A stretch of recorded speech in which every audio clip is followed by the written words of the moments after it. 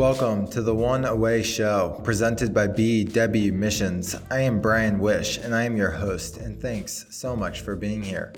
On this show, I sit down with compelling entrepreneurs, authors, and rising leaders to talk through their most transformative relationships, experiences, and epiphanies. Curated with entrepreneurial leaders in mind, we'll dig into these finite moments in people's lives and understand how they helped set their path forward. Gautam is an internationally recognized expert in leadership and innovation. He has been everything from an Ivy League professor to a podcast host. Gautam received his PhD from MIT in political science and an AB in government from Harvard, and since then has followed his many interests wherever they take him. He has served on numerous councils in the worlds of politics, biotechnology, art, and economics, including the Council of Foreign Relations, the Chief of Naval Operations Executive Advisory Panel, the New England Regional Selection Committee for the White House Fellowship, the Museum Council of Boston's Museum of Fine Arts, and the World Economic Forum's Global Agenda Council and New Models of Leadership, among many others. He is on the board of directors and chair of the Mentorship Committee of the Upakar Foundation, a nonprofit providing scholarships to underprivileged students of South Asian descent. He has been a research fellow at Harvard and the American Assembly, as well as a principal investigator on the National Science Foundation's Synthetic Biology Engineering Research Center grant. With far-reaching passions and areas of expertise, it should come as no surprise as Gautam has been a Jeopardy champion. He is also the author of 2 books, Indispensable, When Leaders Really Matter, and the forthcoming Picking Presidents. He has published articles on everything from leadership to politics and beyond in Harvard Business Review, Slate, Fast Company Politics, and the Life Sciences, and many more. His work has been profiled in the New York Times, Atlantic, Washington Post, Wall Street Journal, and many more distinguished publications. He also advises a variety of companies and organizations on leadership and strategy. Gautam often jokes that his life's ambition is to have the world's most confusing resume, and that he's most of the way there.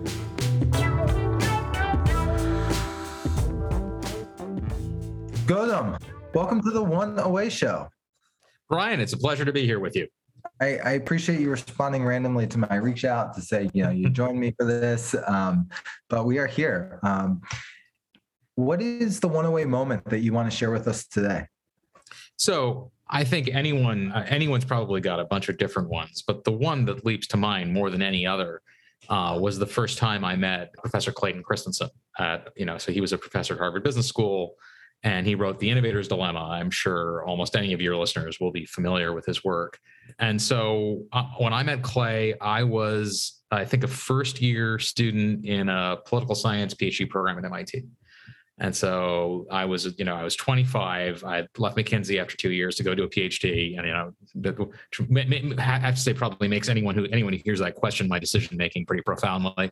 And so I was there, and Clay's work obviously had this incredible impact on the business world. But I was studying national security matters. I was studying the military and how national security decision making.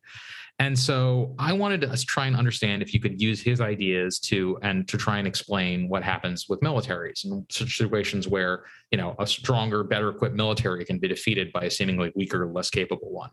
And this was 2004. It wasn't that long after 9/11. We had troops in Afghanistan and Iraq. So obviously the contemporary relevance of that idea was pretty profound, right?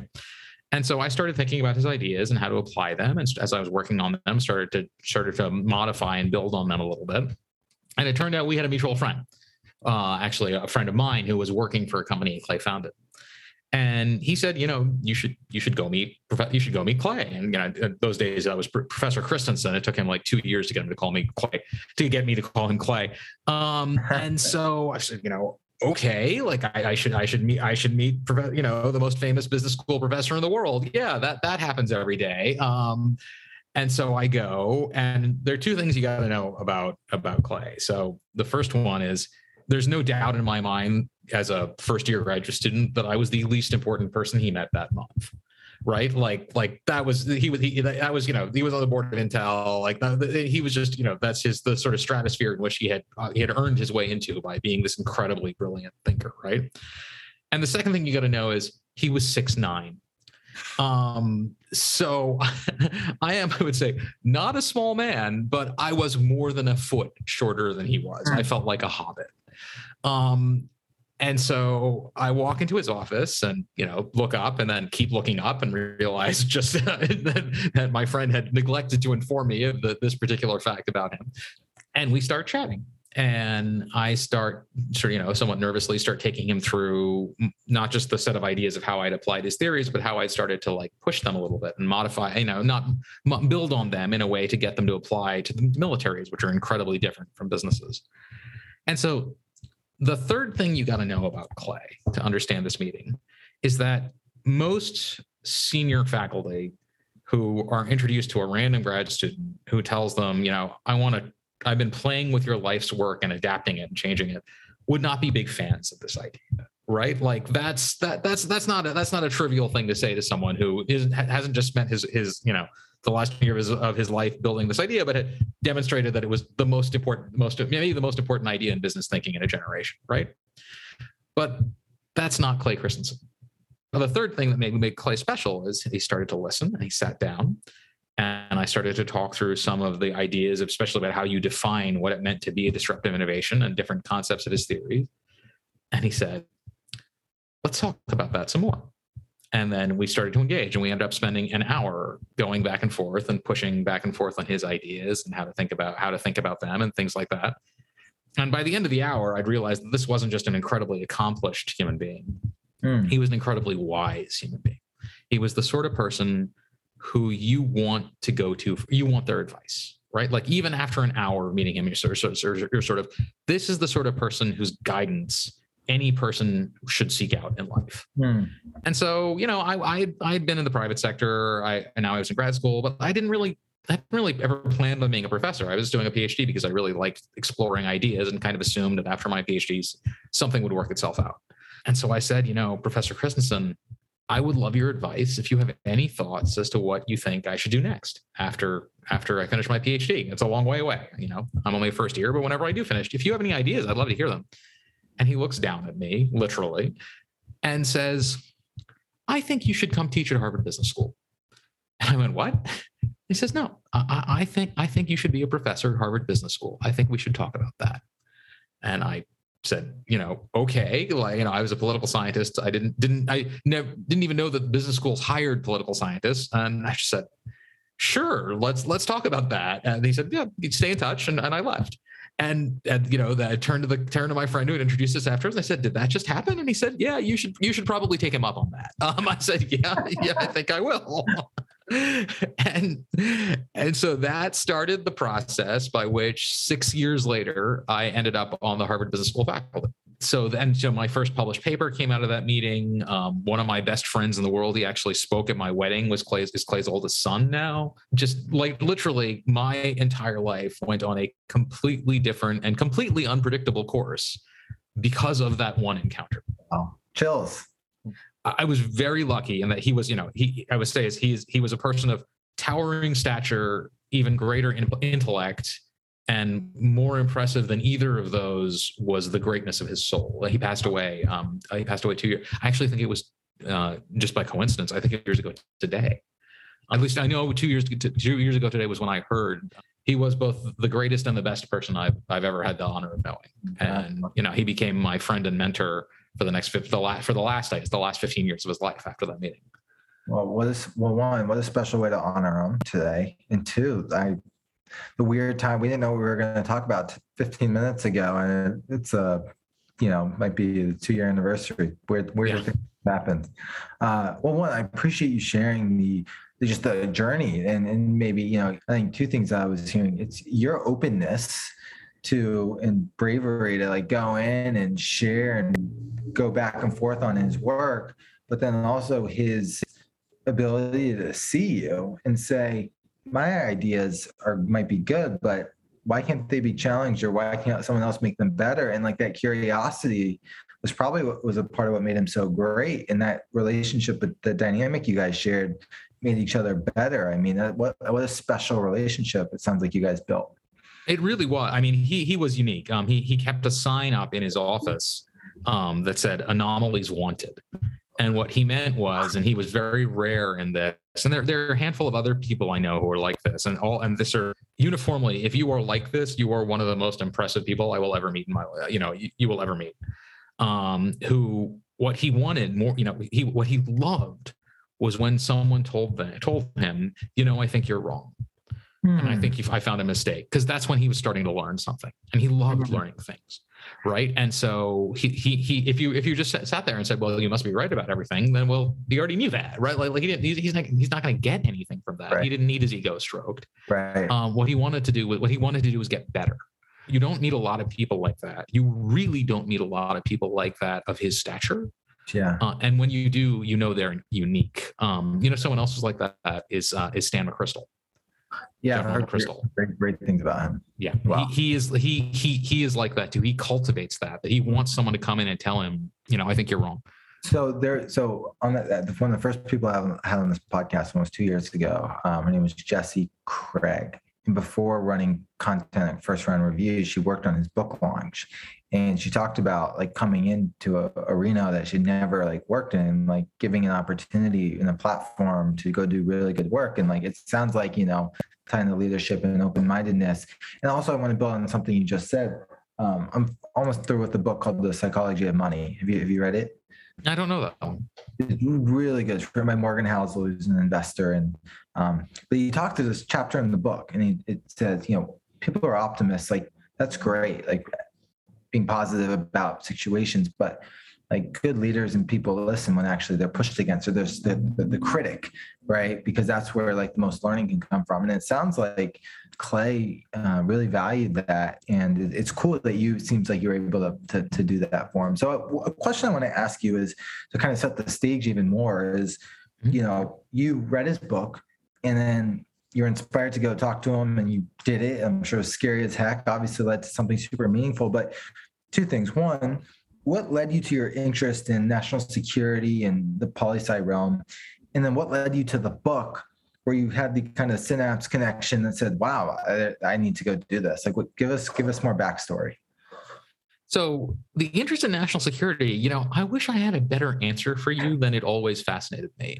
I always, I loved history. I loved military history. I always loved politics. I grew up outside Washington, D.C. And something about it just spoke to me. And I didn't realize that this was something a person could study, except, I thought it was a hobby until I was in college and took a class on political science called War and Politics. And sort of, that seemed like a fun, that was like my fun class for the semester. And I just went, wait, there are people who do this all the time. And that was fascinating and just enlightening. And suddenly I went, wait, I could do this all the time too, right? Let me start studying that. And then I got to know people got to know more and more people in the military. And I just liked them. Right. I mean, so something about the personality type of people who decided they wanted to serve their country just clicked with me. And so, some of my oldest and best friends in the world were the military officers who would spend a year when I was in college. They would spend a year studying there as well. And somehow they would always end up adopting me. I always said, the two great things is, they always bought the beer and they were always the most interesting people you would meet. Right. And in fact, the idea that eventually became the core of my first and second books was the product of a conversation with an Army colonel in a bar in Harvard Square. I still remember that when he and I were chatting about stuff in the Army and the way officers were selected. And that planted a seed in my head that became my first two books. So that conversation would have been 2001. So 11 years later is when the book came out.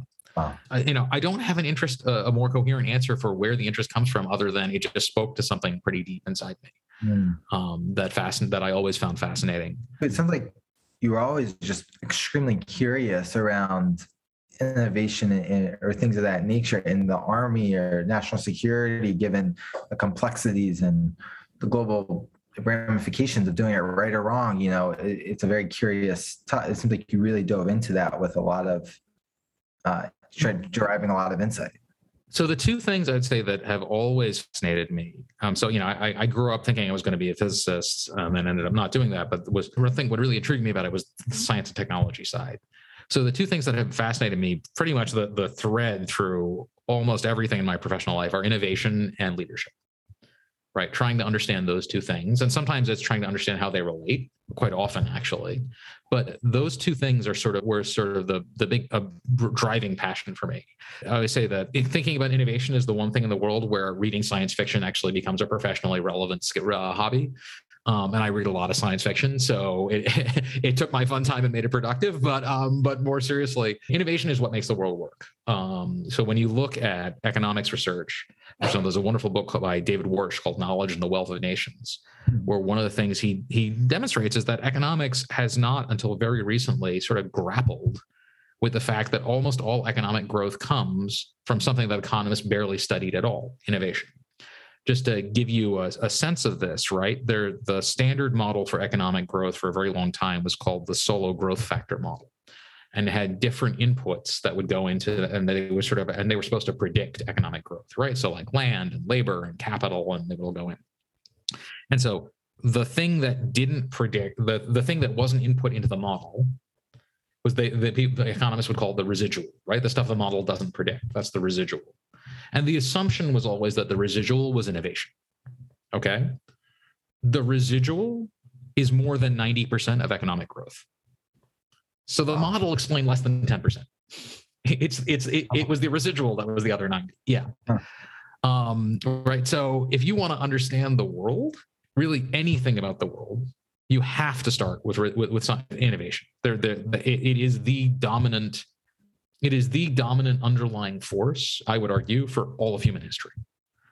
And if you don't have a handle on that, you don't have a handle on anything. Oh, yeah.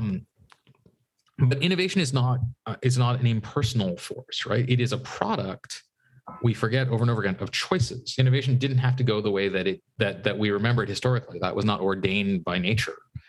People chose that, and people made those choices, and they could have made different ones. The Chinese invented gunpowder hundreds of years before it was militarily significant. There's a wonderful book called "Japan Gives Up the Gun," about how Japan managed to keep the Japanese government and the Japanese social structure managed to keep firearms of Japan for centuries and maintain the social structure that would have been disrupted if firearms had been widely distributed through Japanese society. Right? Technology is a product not just of the underlying science, but of choices that people make. And that's where leadership comes into it too, and why I'm probably a big part of why I've been fascinated by leadership. And if you're looking at the intersection of innovation and science, technology, and leadership, you can't do better than looking at militaries, which are literally the cutting edge of both things. I've spent a lot of time working with people at West Point, and I spent a big chunk of my career teaching at Harvard Business School. And one of my former students is the head of the leadership department at West Point, and he always says that he did his PhD at HBS with me, and he always says that, right, those are America's two preeminent leadership institutions, one military and one civilian. I would say that's probably a little too flattering to Harvard Business School, but he's not entirely wrong either. And so they're the two places that I've been lucky enough to have some extended contact with in various shapes and guises. And so those two things are incredibly powerful forces in the world, and they I think often determine much of what happens in the world. So circle back, Brian, to your original question is, where did Clay's stuff come from? Well, at the time, the military itself was very interested in trying to apply Clay's ideas to its strategic dilemmas, right? Because obviously people in the military understood that they were a much more powerful, much more technically sophisticated force fighting against a much less powerful, much less technologically sophisticated enemy that somehow was doing very well. Right. So you would not think in a battle between the United States military and the Taliban or Al Qaeda that it would, that's a very lopsided correlation of forces. But we were still struggling. And there was a feeling in the military that Clay's theories might be able to explain. And if it could explain it, might be able to help us solve the problem. In fact, if every 4 years, the military does a quadrennial defense review, right? That's called the QDR, where they kind of lay out what American military strategy is and what are the big challenges we'll face and things like that. So in the QDR that came out about that time, there actually was a 2x2 threat matrix that described, right, 4 different types of threats the United States was likely to face. And one of those was disruptive. And so I actually asked the person who wrote it, did you mean, was that a reference to Clay's theories? And he said explicitly, yes, it was. If you work with the military a lot, and I would say that this is something I do out of sort of patriotism and affection, right? Like, I think it's important that we have a strong military, and I also do because I just like these guys. We get along for whatever reason. And so I want to help. You know that somewhat unfortunately, the United States military has a tendency to swallow every management fad whole that comes across its desk, not always with, analyzing it very well. And so my initial concern was that this was a management fad that they had swallowed whole. And, I needed to figure out, what was the problem here.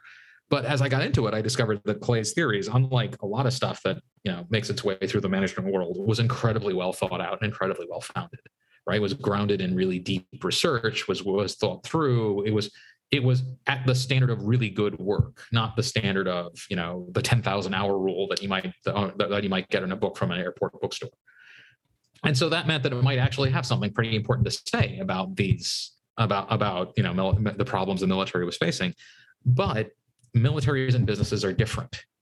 My shorthand for this is always that, if your military is turning a profit, you have a problem, not a signature of strength, right? Like that, your military is not supposed to be a profitable institution. That is a concern.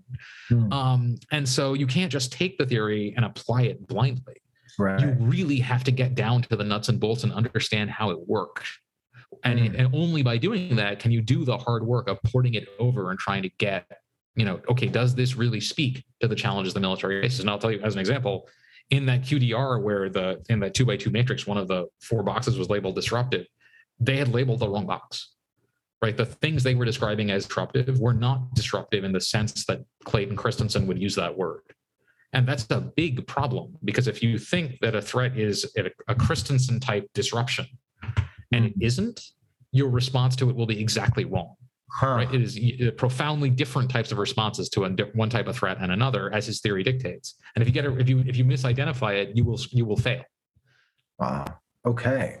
One that as you said, profound. The word profound in my head was running, and it makes so much sense about just the analyzing of the situation. I appreciate you tying the interests together in the work and kind of how it led to one another. But then also like the important note, like I loved what you said. It's like, what's the application of the theory? And if it's done wrong, it might have catastrophic, consequences versus, getting to the nuts and bolts and really analyzing it. And it's cool that you've been able to kind of play this maybe intermediary type of kind of give this view to help maybe drive important decisions. I don't want to project, but it sounds like you've really been at the forefront of some of these incredible opportunities with the military using your kind of business background.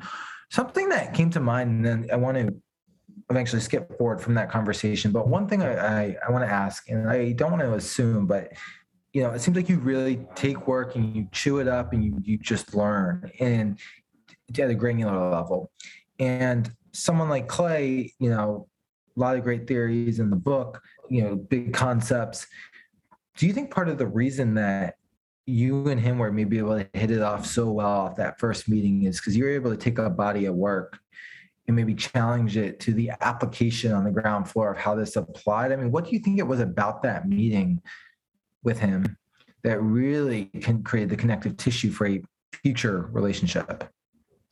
My guess is there were 2 things, right? So one is what I really like to do, and I think this is a product of both having some, having grown up wanting to be a physicist and then training in sort of political science theory, which really drives you towards abstraction, is what I like to do is take a theory, take a set of ideas, and make them as abstract as possible, by which I mean make them as general as possible, right? So Clay had a bunch of theories about businesses. And he said, when businesses have customer segments, and what happens, and what a disruption essentially is when your competitor comes in and goes after a low-end customer segment and wins that customer segment, and the incumbent, the rich, successful, technologically advanced company, doesn't even bother to fight back. Because they say, we don't care about that customer segment. That customer segment is not valuable to us. We're actually better off not selling stuff to them than selling stuff to them. And so in his theory, the way disruptors win is they win from the bottom. They take these customer segments and go upwards and upwards and upwards, and eventually they take over the whole market. And so it turns out that pattern recurs in industry after industry, time and time again. And so something that he identified originally in the disk drive industry turns out to happen all over the place. It happens at, in construction equipment and in steel and in cars and just you name it, it's everywhere. And so taking a theory from disk drives to many different types of industries is making the theory more abstract and making it more generalizable, right? Because you're stripping out from disk drive speed and disk drive density to something a little bit broader about, customer segments, things like that. So what I was saying is, okay, militaries don't have customer segments. So you can't think about it. You're not all the way there yet. What I needed to do was understand, what is the theory actually, right? What is a customer segment at a more abstract level, at a more general level?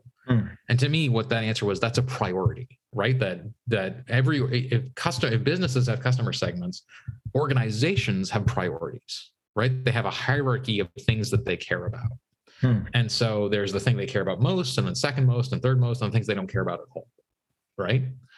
And so what was actually, so if in a business, you were saying they were going after the low value customer segments, from a more abstract model, from an organizational model, what was happening, what you were saying is the competitors were going after low priority tasks, right? Yeah. That's what was going on. And so for me, I think the first thing that sort of Clay saw was someone who was taking what he had already done, taking his theory, his brilliant insight, and making it more general so that it went from one industry to many industries. That was what he had already done, and was just taking the next step, which he would, he was a business school professor. He would have had, like, if he was a genius. If he had reason to do that, he would have done it. But right, that was not, as a business school professor, something I think he was going to be thinking about at that moment in time. And he saw someone who's like, well, yeah, but you can take your ideas, and if you strip them down a little, you strip them down even further, you find out that they are even more powerful than we knew already, right? So that's interesting. Yeah. The second thing I think is I say is that, and this is something I would tell my students when they were doing their PhD, is so what I like to do is things from many different fields. Right. So I was a political scientist who spent 7 years in an organizational behavior department at a business school. And as far as I know, I was the only political scientist in the country who was in an organizational behavior department. And that was, that had its difficulties, but was also really interesting because, so there's a concept in, this is an example of what I'm describing. There's a concept in paleontology, okay, where if you see the fossils of two organisms, right? Two types of animals, and they have organs that are very similar, right? So say fish, right? Sharks have fins and dolphins have fins, okay, right? And the fins for sharks and the fins for dolphins look exactly the same. So what's going on here, right? So there are two things that can happen. One is those fins can be a product of common descent, right? So the reason they have the same structure is because they're related to one another. And so every type of shark has fins that look very similar because all sharks are related to one another, right? That makes sense. Right. But sharks and dolphins are not related to one another, right? Dolphins are mammals and sharks are not. Right. In fact, dolphins are the descendant of land animals, whereas sharks have had fins, going back. Sharks never left the oceans. Dolphins are the descendant of animals that were in the oceans, went on the land, evolved legs, and then went back into the water and re-evolved fins. Okay. So that's cool, right? Like that's just a cool thing to know about the world. Whales and dolphins, the reason they breathe air is because they're the descendant of land animals. But they still have fins that look like shark's fins. And so the reason for that, they say, is that, right, this is the second idea, is that when you have two organs that have organs from two animals that are not from a common line of descent, but that nonetheless have the same structure, it is in response to similar circumstances.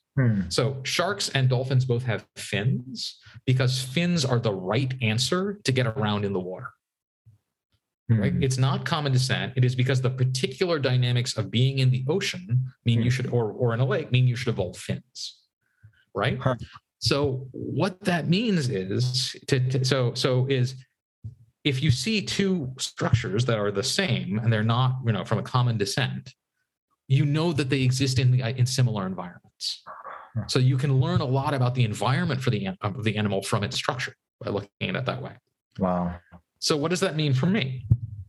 I'm looking at Clay's theories, and I'm saying, okay, they apply in a business world, and I think they also apply in a military world. And I tested that, and I showed a way that they do apply in the military world. Mm. So what that tells me is that the dynamics that drive his theory must be only the things that the military and the business have in common. Wow. Because if it's something that's in one or the other, it can't be part of the theory because you're still getting the same outcome. Yeah.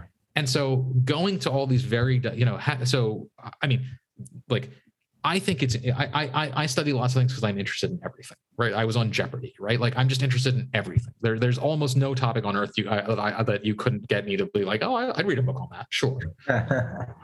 But if you're like that, it can either be a problem or an advantage. And the way you turn it into advantage is you got to learn from what you got to be able to bridge these two different lots of different areas and put them together. Yeah. And so if you're an academic, if you're a social scientist, the way I am, what you are is you're a theory building machine. A mathematician was once defined as a machine for turning coffee into theorems. And so if you're a social scientist, what you do is you try and create theories. And that sounds very academic, but actually, as Nithin Noria, the dean of the Harvard Business School, when I was there, would always say correctly, there's nothing more practical than a good theory. Huh. Because good theories are how you understand the world, and they're what give you leverage to try and shape the world in your direction. Right? If you are the United States military and somebody gives you a theory that explains why you are struggling to deal with this kind of asymmetric threat and how you should change to do it, that theory might sound very academic, but it's also very practical. Yeah, for sure. Right? And so that's what I was trying. That was what I was trying to do, is by seeing that you could learn about the theory by seeing how it applied in lots of different areas. Totally. What a beautiful explanation. You're tied together so many things. And I wrote down something and you kind of actually hit on it, which was, I'm sure you've read Range by David. Oh, yes. Yeah, he was actually on he was on my podcast. He's fantastic. I didn't see that, but not shocked after everything you said. But then I also wrote down like simplifier, and then what I'm like to synthesize, if I'm doing it correctly, is your wide range of experiences and learnings and insights across many topics allows you to maybe look at something and take out the heart of it and simplify it in a way that creates application into other areas. And so actually, like you said, it might be an advantage or a disadvantage. You're taking these wide range of interests and your dynamic nature to simplify complex things into ways that are applicable for everyday people to use them. And that what a gift. I mean, I hope so. That's certainly my ambition, right? Is so what I try to do. So my first book came out in 2012. It's called Indispensable: When Leaders Really Matter. I was trying to understand when is it that an individual leader has a huge impact on an organization, for better or for worse, right? So where do the best and worst leaders come from? The first book. And my second book was trying to apply those theories specifically to presidents of the United States and try and give people a set of tools, basically, that would say, allow us to analyze a presidential candidate and say, regardless of party, right, whether or not I agree with this person, or they am I a Republican or Democrat, it doesn't matter. Just, can I say with some confidence, this person could do the job? I feel comfortable with the idea of this person in the White House, even if they're not my candidate, right? That's what the second book is about. And both books, both books are peer reviewed, right? So they go through that whole academic process of review, blind review, and credits and things like that. But my goal in writing them was to say that, okay, they were researched at a standard that could stand up to the highest level of peer review, just like an academic journal or an academic press, which is what they were. But anyone could read them, not just read them, but could enjoy reading them, right? That they had to be both. That was what I wanted. That was the task I set myself for both books, because I was not interested in writing something that would only be read by 10 people, right? That did not seem worth anybody's time to me. And so that was what I was trying to do with both of those, is take that and take the ideas and make them something that anyone could understand, even if they didn't read political science or organizational behavior literature. Yeah, got it. And so you applied that as wide range of interest and simplification to things, and brought that into your books to help them be enjoyed by the everyday reader on, two topics with similar, but different areas of reading. Beautiful. Definitely want to get more into the books and how you've developed that. So, well, I think this conversation has just been fascinating all around because, like, understanding your preceding interests and then how you showed up and then maybe challenged or showed Clay, about how his work could be applied. And then, he said to you at the end, hey, 6 years, 5 years from now, when you're done, you should consider being an HBS faculty. Take us to graduation and like what happened after you said, okay, maybe I should be a faculty and I should go on this journey. Where were you in life then? And like, how did everything kind of unfold for you after that graduation moment once the seed was planted in your head? So in academia, you apply for jobs before you graduate. So a few years later, probably, I guess I say 5 years later, I applied for a position in his department at the business school. And I interviewed for it, and I interviewed very well. If I wanted, and he and I both thought it was sort of, it was definitely going to happen. And then this was right after the financial crisis, and it turned out that even Harvard was affected by the financial crisis, and it didn't happen. It's like, well, this is quite upsetting. Like, we'd sort of been planning on this for a long time, and so I did a postdoc at MIT for a year, right? So I just stayed at MIT for another year, except I graduated and I did it as a postdoc. And so I took that time to turn my dissertation into a book. And so I then applied to lots of other schools, and I stayed in touch with Clay, and he said, I'm really, we both really hoped this would work, and we thought it would, but it didn't. But I said, why not? So I applied. So Clay's department was the technology and operations management department. And so they focused on innovation. And that was about half the work I had done was on innovation. But the other half of the work I did was on leadership. And there was a different department at the business school called the organizational behavior department that focused a lot on leadership. And so I was like, what? Let me apply there. Why not? Let's see how that goes. And so I did. And so I didn't hear anything from them for months and months. So I'd completely forgotten all about it. And then just when I had decided, well, I guess I wasn't going to be a professor after all, which was okay because I never really planned on being one. It was, I was actually about to call McKinsey and go back, say, hey, can I go back? I get a phone call from that second department, the organizational behavior department, and pick up the phone, and this wonderful professor named Robin Ely says, I'm Robin Ely. I'm from the Harvard Business School's department. Would you like to interview for a job in our department? And instead of answering, I started laughing. I think she was a little offended. She said, why are you laughing? And I finally stopped laughing. I said, so does anyone ever say no? And then she started laughing too. She said, okay, yeah, probably no one ever says no when I ask that question. So then I interviewed with that department. And so I did my job talk, and Clay, that's how you interview in a university. You do what's called a job talk, where you present on your research. And Clay shows up at my job talk, in the back of the room, and everybody sees him and recognizes him, and sort of, what's Clay do? Well, Clay never comes to our talks. Why is he here? And then it became clear. And a few weeks after that, they called me to say, hey, we would like you to join the faculty after all. So a very circuitous route, not the one either he or I planned, but it worked out for the best. Wow. I mean, yeah, it's funny how life happens when, you're going on a course and you get thrown off, and things come back probably better than you would have expected before, but it took some sidetrack to get there. Did you know Clay was going to show up, or was that, did he tell you, or was that a surprise to you? I had told him I was going to be speaking, but I did not expect to come because I knew how busy he was. And I was just sort of, Clay, just so you know, I'm going to be on campus, but don't, it would never even have occurred to me to ask him to come because he was the demands on his time were far too great, but he made the time. Yeah, but it shows clearly how much he cared and how much he wanted to be there for you. I mean, how special. Then you got to give yourself some, testament, to your own hard work and journey as well. I hope so. I mean, I still miss him a great deal. He was a great man. Yeah. No, it sounds like what a tremendous influence.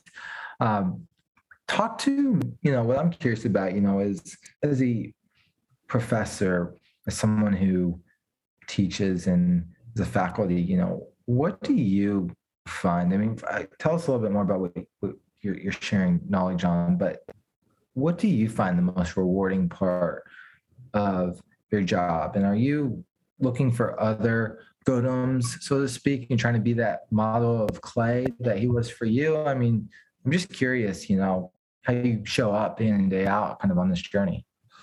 I would hope to be. You can only aspire to be someone like him. You can't, I don't know if anyone gets to live up to his example, but for me, what I would say is that, teaching is the best thing in the world, right? Like it is the thing that when you're an academic, most academics go into academia because they like research.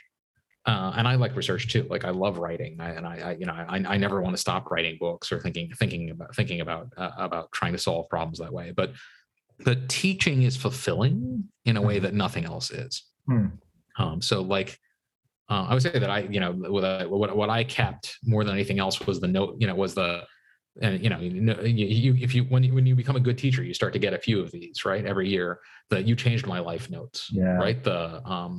My career path changed because of this, or I would teach on leadership. I say is that teaching on leadership is actually, it's indistinguishable from teaching about ethics. You got to do both. I changed my career path, or I applied this in my family, there was something in my family life that we talked about because of that. And so to this day, I still get, once a week or so, I'll get a phone call from a former student saying, "Hey, I just want to talk about X. Do you have time?" And those are the calls for which I will always make time, right? No matter what's going on in my life, if you were a former student and you want to talk, I will find a way to make that happen. Yeah. And I was telling them that if you don't hear back from me in 48 hours, you need to message me again. I'm not ignoring you. It just means something happened and you need to make sure I'm number one in your inbox. So if any of my students are listening to this, if you don't hear from me 2 days, call me, message me again. No, I'm just saying is that there's, when you're a teacher, being a teacher is a privilege, right? Because your students are trusting you to influence them in some way, shape, or form. Mm-hmm. And for my first few years in the faculty, almost all my students were older than I was, so it felt a little weird. And my PhD students were the PhD student I worked most closely with was not just older than I am. I'd say he and Clay are the two human beings I most admire of anyone I've ever met. Right. And so I was looking at my quote unquote student as someone who I wanted to learn from instead of the other way around. That experience is something that it's twofold. One is you get a chance to look at people, and I've been very lucky to have the sort of students who are going, who I know are going to go off and do amazing things. So you can shape their course a little bit. That's leaving a legacy and something that's pretty powerful. And the second is you learn a lot about yourself. Yeah. Teaching is always a reflection of who you are. Sure. And so what I focus on with them often tells me what I care about at that moment in my life as well. Yeah. Dive deeper on that. What do you think? Go ahead. So for example, I said that leadership and ethics thing, right? There's a big thing there. So I am a political scientist by training. I teach leadership by vocation. And for me, right, core class almost always becomes, not always, often becomes a discussion about what is the right thing to do. Not meaning what's going to make your career succeed, but what is the thing that you will be proud of, right? What is the thing that actually is the right thing to do, that is morally and ethically the right thing to do? So if you were in somebody else's class, you would have gotten a very different, and this is not a criticism of them. They have other things some of my colleagues have other things they would care about. You're probably not going to get the same focus of how do we think about the ethics and the responsibility, right? I say that as a political scientist, what political science is more than anything else is it is the study of power. So you don't go into political science unless what you're in the business of is thinking about power and what it means, and hopefully how to use it responsibly and how it changes you. So if you're going to become a leader, you're going to be a person who has power. And so you better think about what that power means. Yeah. And what it means for you and how you want to use it. Because if you only start thinking about that after you've gotten it, it will be too late. Yeah, for sure. Well, one, I loved your answer. I read a book called Power for All. It might be Julie Badalana. She's a dear friend. She is wonderful. You should have her on the show, actually. Yeah. Her co-author came on last week. And Tiziana. Yeah, sure. She, anyways, we've become super close the last 3 months for a lot of personal things. But anyways, I think you're right? When you're a leader, you're in a position of power and influence. And you get to shape the minds, and you're shaping the minds of some of the brightest young individuals globally. So the impact of your work today could change the course of their lives for decades to come. And it comes with great responsibility, I think, as you said. One more question that I kind of want to ask you, the last thing around your future and some book stuff. When you compare yourself as a student, when you were going through, at MIT and, working with Clay and, applying, when you think about yourself as a student versus the students that you are teaching today, what would you say the biggest difference is or similarity in what you're noticing being a part of the country that is attracting, some of the brightest young minds? The similarity is easier, right? Like you don't do a PhD if you're talking about PhD students unless you're passionately concerned about ideas. Like you care about ideas, you care about of trying to understand the truth about the world using the tools of science. That is what attracted me to doing a PhD. And nobody does a PhD for the money. Obviously, one of my students once asked me, why did you do a PhD? It's like I said, well, I hated money and I never wanted to see it again. So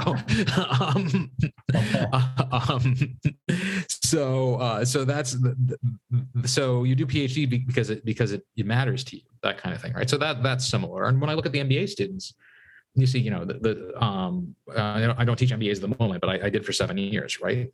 What you see is there's what I hope that I had at that age, the sort of drive, the ambition, the sense of not just do things that matter, do things that are big, but to do things that matter. And I'm always touched by how much my students, right, despite all the stereotypes, unfair ones, I think mostly of Harvard MBAs, how much they really, really wanted, they wanted to do big things, but they wanted to do big, good things. Yeah. It mattered to them that they were in that place. That meant a lot to me. The difference, I think, is most of my students, not all, but most of my students are Americans.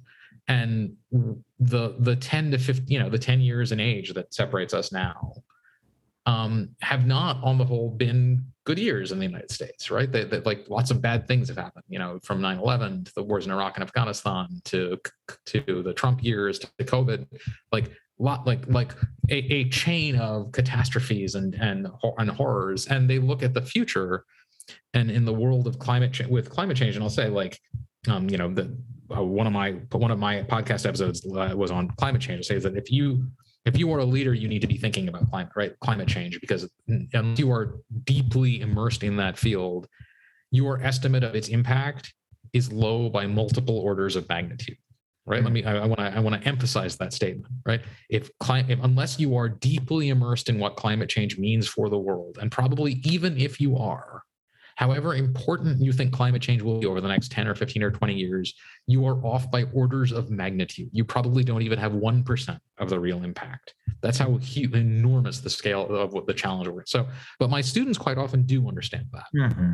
Wow. And so what sort of worries me, and where I feel concerned, is I had a sense, an optimistic sense, right? Not seeing all of these various things coming down the pipe, that when I was 25, or even when I was 30, or, probably even 32, 33, 34, that the world was on a good trajectory, right? That whatever happened to me personally, I had this sense that things were going to get better on the whole. And, and this, a rising tide lifts all boats, right? Like, even if things went badly for me, they weren't going to go that badly, because things on the whole were good and getting better. And I think too many of my students fear, not wrongly, that the world is not getting better, right? That things are getting worse. That the range of possibilities of what people might aspire to be has narrowed. And those fears are not, right? They're not ill-founded. The global financial crisis happened in 2008, and it was the greatest economic downturn since the Great Depression. And in the United States, the people who did it were rewarded, and the people and everyone else suffered, right? That should appall you. That should, you should feel questioning the future when you see something like that happen. And that's just one example among many, right? And so the only thing that where I hope to leave them when I say this difference is, if I was naively optimistic, what I think is they are in a sense naively pessimistic. It's true that all these things have happened, and that's bad. But If that becomes an excuse for cynicism, what I always say is cynicism is lazy, right? Cynicism is believing the worst believing of the worst in the world and in other people. And it is a default, right? It's a way to seem sophisticated without actually being sophisticated. And so, and at the end of the day, what it is not empowering. It is disempowering. It is saying that because everyone is bad and the world will always turn out the worst. It is a way of saying, therefore, do not need to do anything. So if we want to circle back to where we started at the beginning, it says, I teach leadership. If I don't think leaders have an ability to change the world, I have wasted most of my life, right? So I do think that. So it is true that I would say that things have not gone as well as I would have hoped 10 or 15 years ago.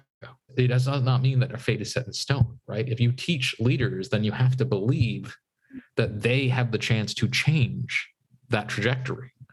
And so that is not a message of fear, right? That's not a message of despair. That's a message of hope. If you do not like what the world looks like today, well, get out there and change it. You have that power. Yeah. Wow. I think it's so interesting that you compared you being cautiously optimistic, but you look at the last couple of decades and you say, these aren't the best. And so students of today are, more pessimistic, hopefully rightfully so, that maybe it makes them want to solve bigger world problems. Gautam, this has been amazing. Unfortunately, it's the top of the hour. I feel like we could go another 2 hours. I wish we could have talked more about your books. Where can people find your books? Where people can they find your podcast? Tell us where to connect with you, and we'll make sure we do this episode justice. Well, thank you. So I am at Mukunda, GMUKUNDA on Twitter. My first book, Indispensable When Leaders Really Matter, is on Amazon. You can find it. My second book, Picking Presidents, How to Make the Most Important Decision in the World, will be coming out in October from the University of California Press. You can't find it on Amazon yet, but you will be able to soon. And my podcast is World Reimagined with Gautam Mukunda. It's NASDAQ's World Reimagined by Gautam Mukunda. It is hosted by and created by NASDAQ, and I do the guests and interview all of them. And you can find that pretty much in any podcasting service in the world, Apple, Spotify, or Stitcher, you name it, we are there. You'll even see us in NASDAQ's 40-foot tall billboard in Times Square on occasion. They'll even have us up there. Amazing. So, wow. So please check us out. You will enjoy. If you like this, you will enjoy the podcast. Well, this was.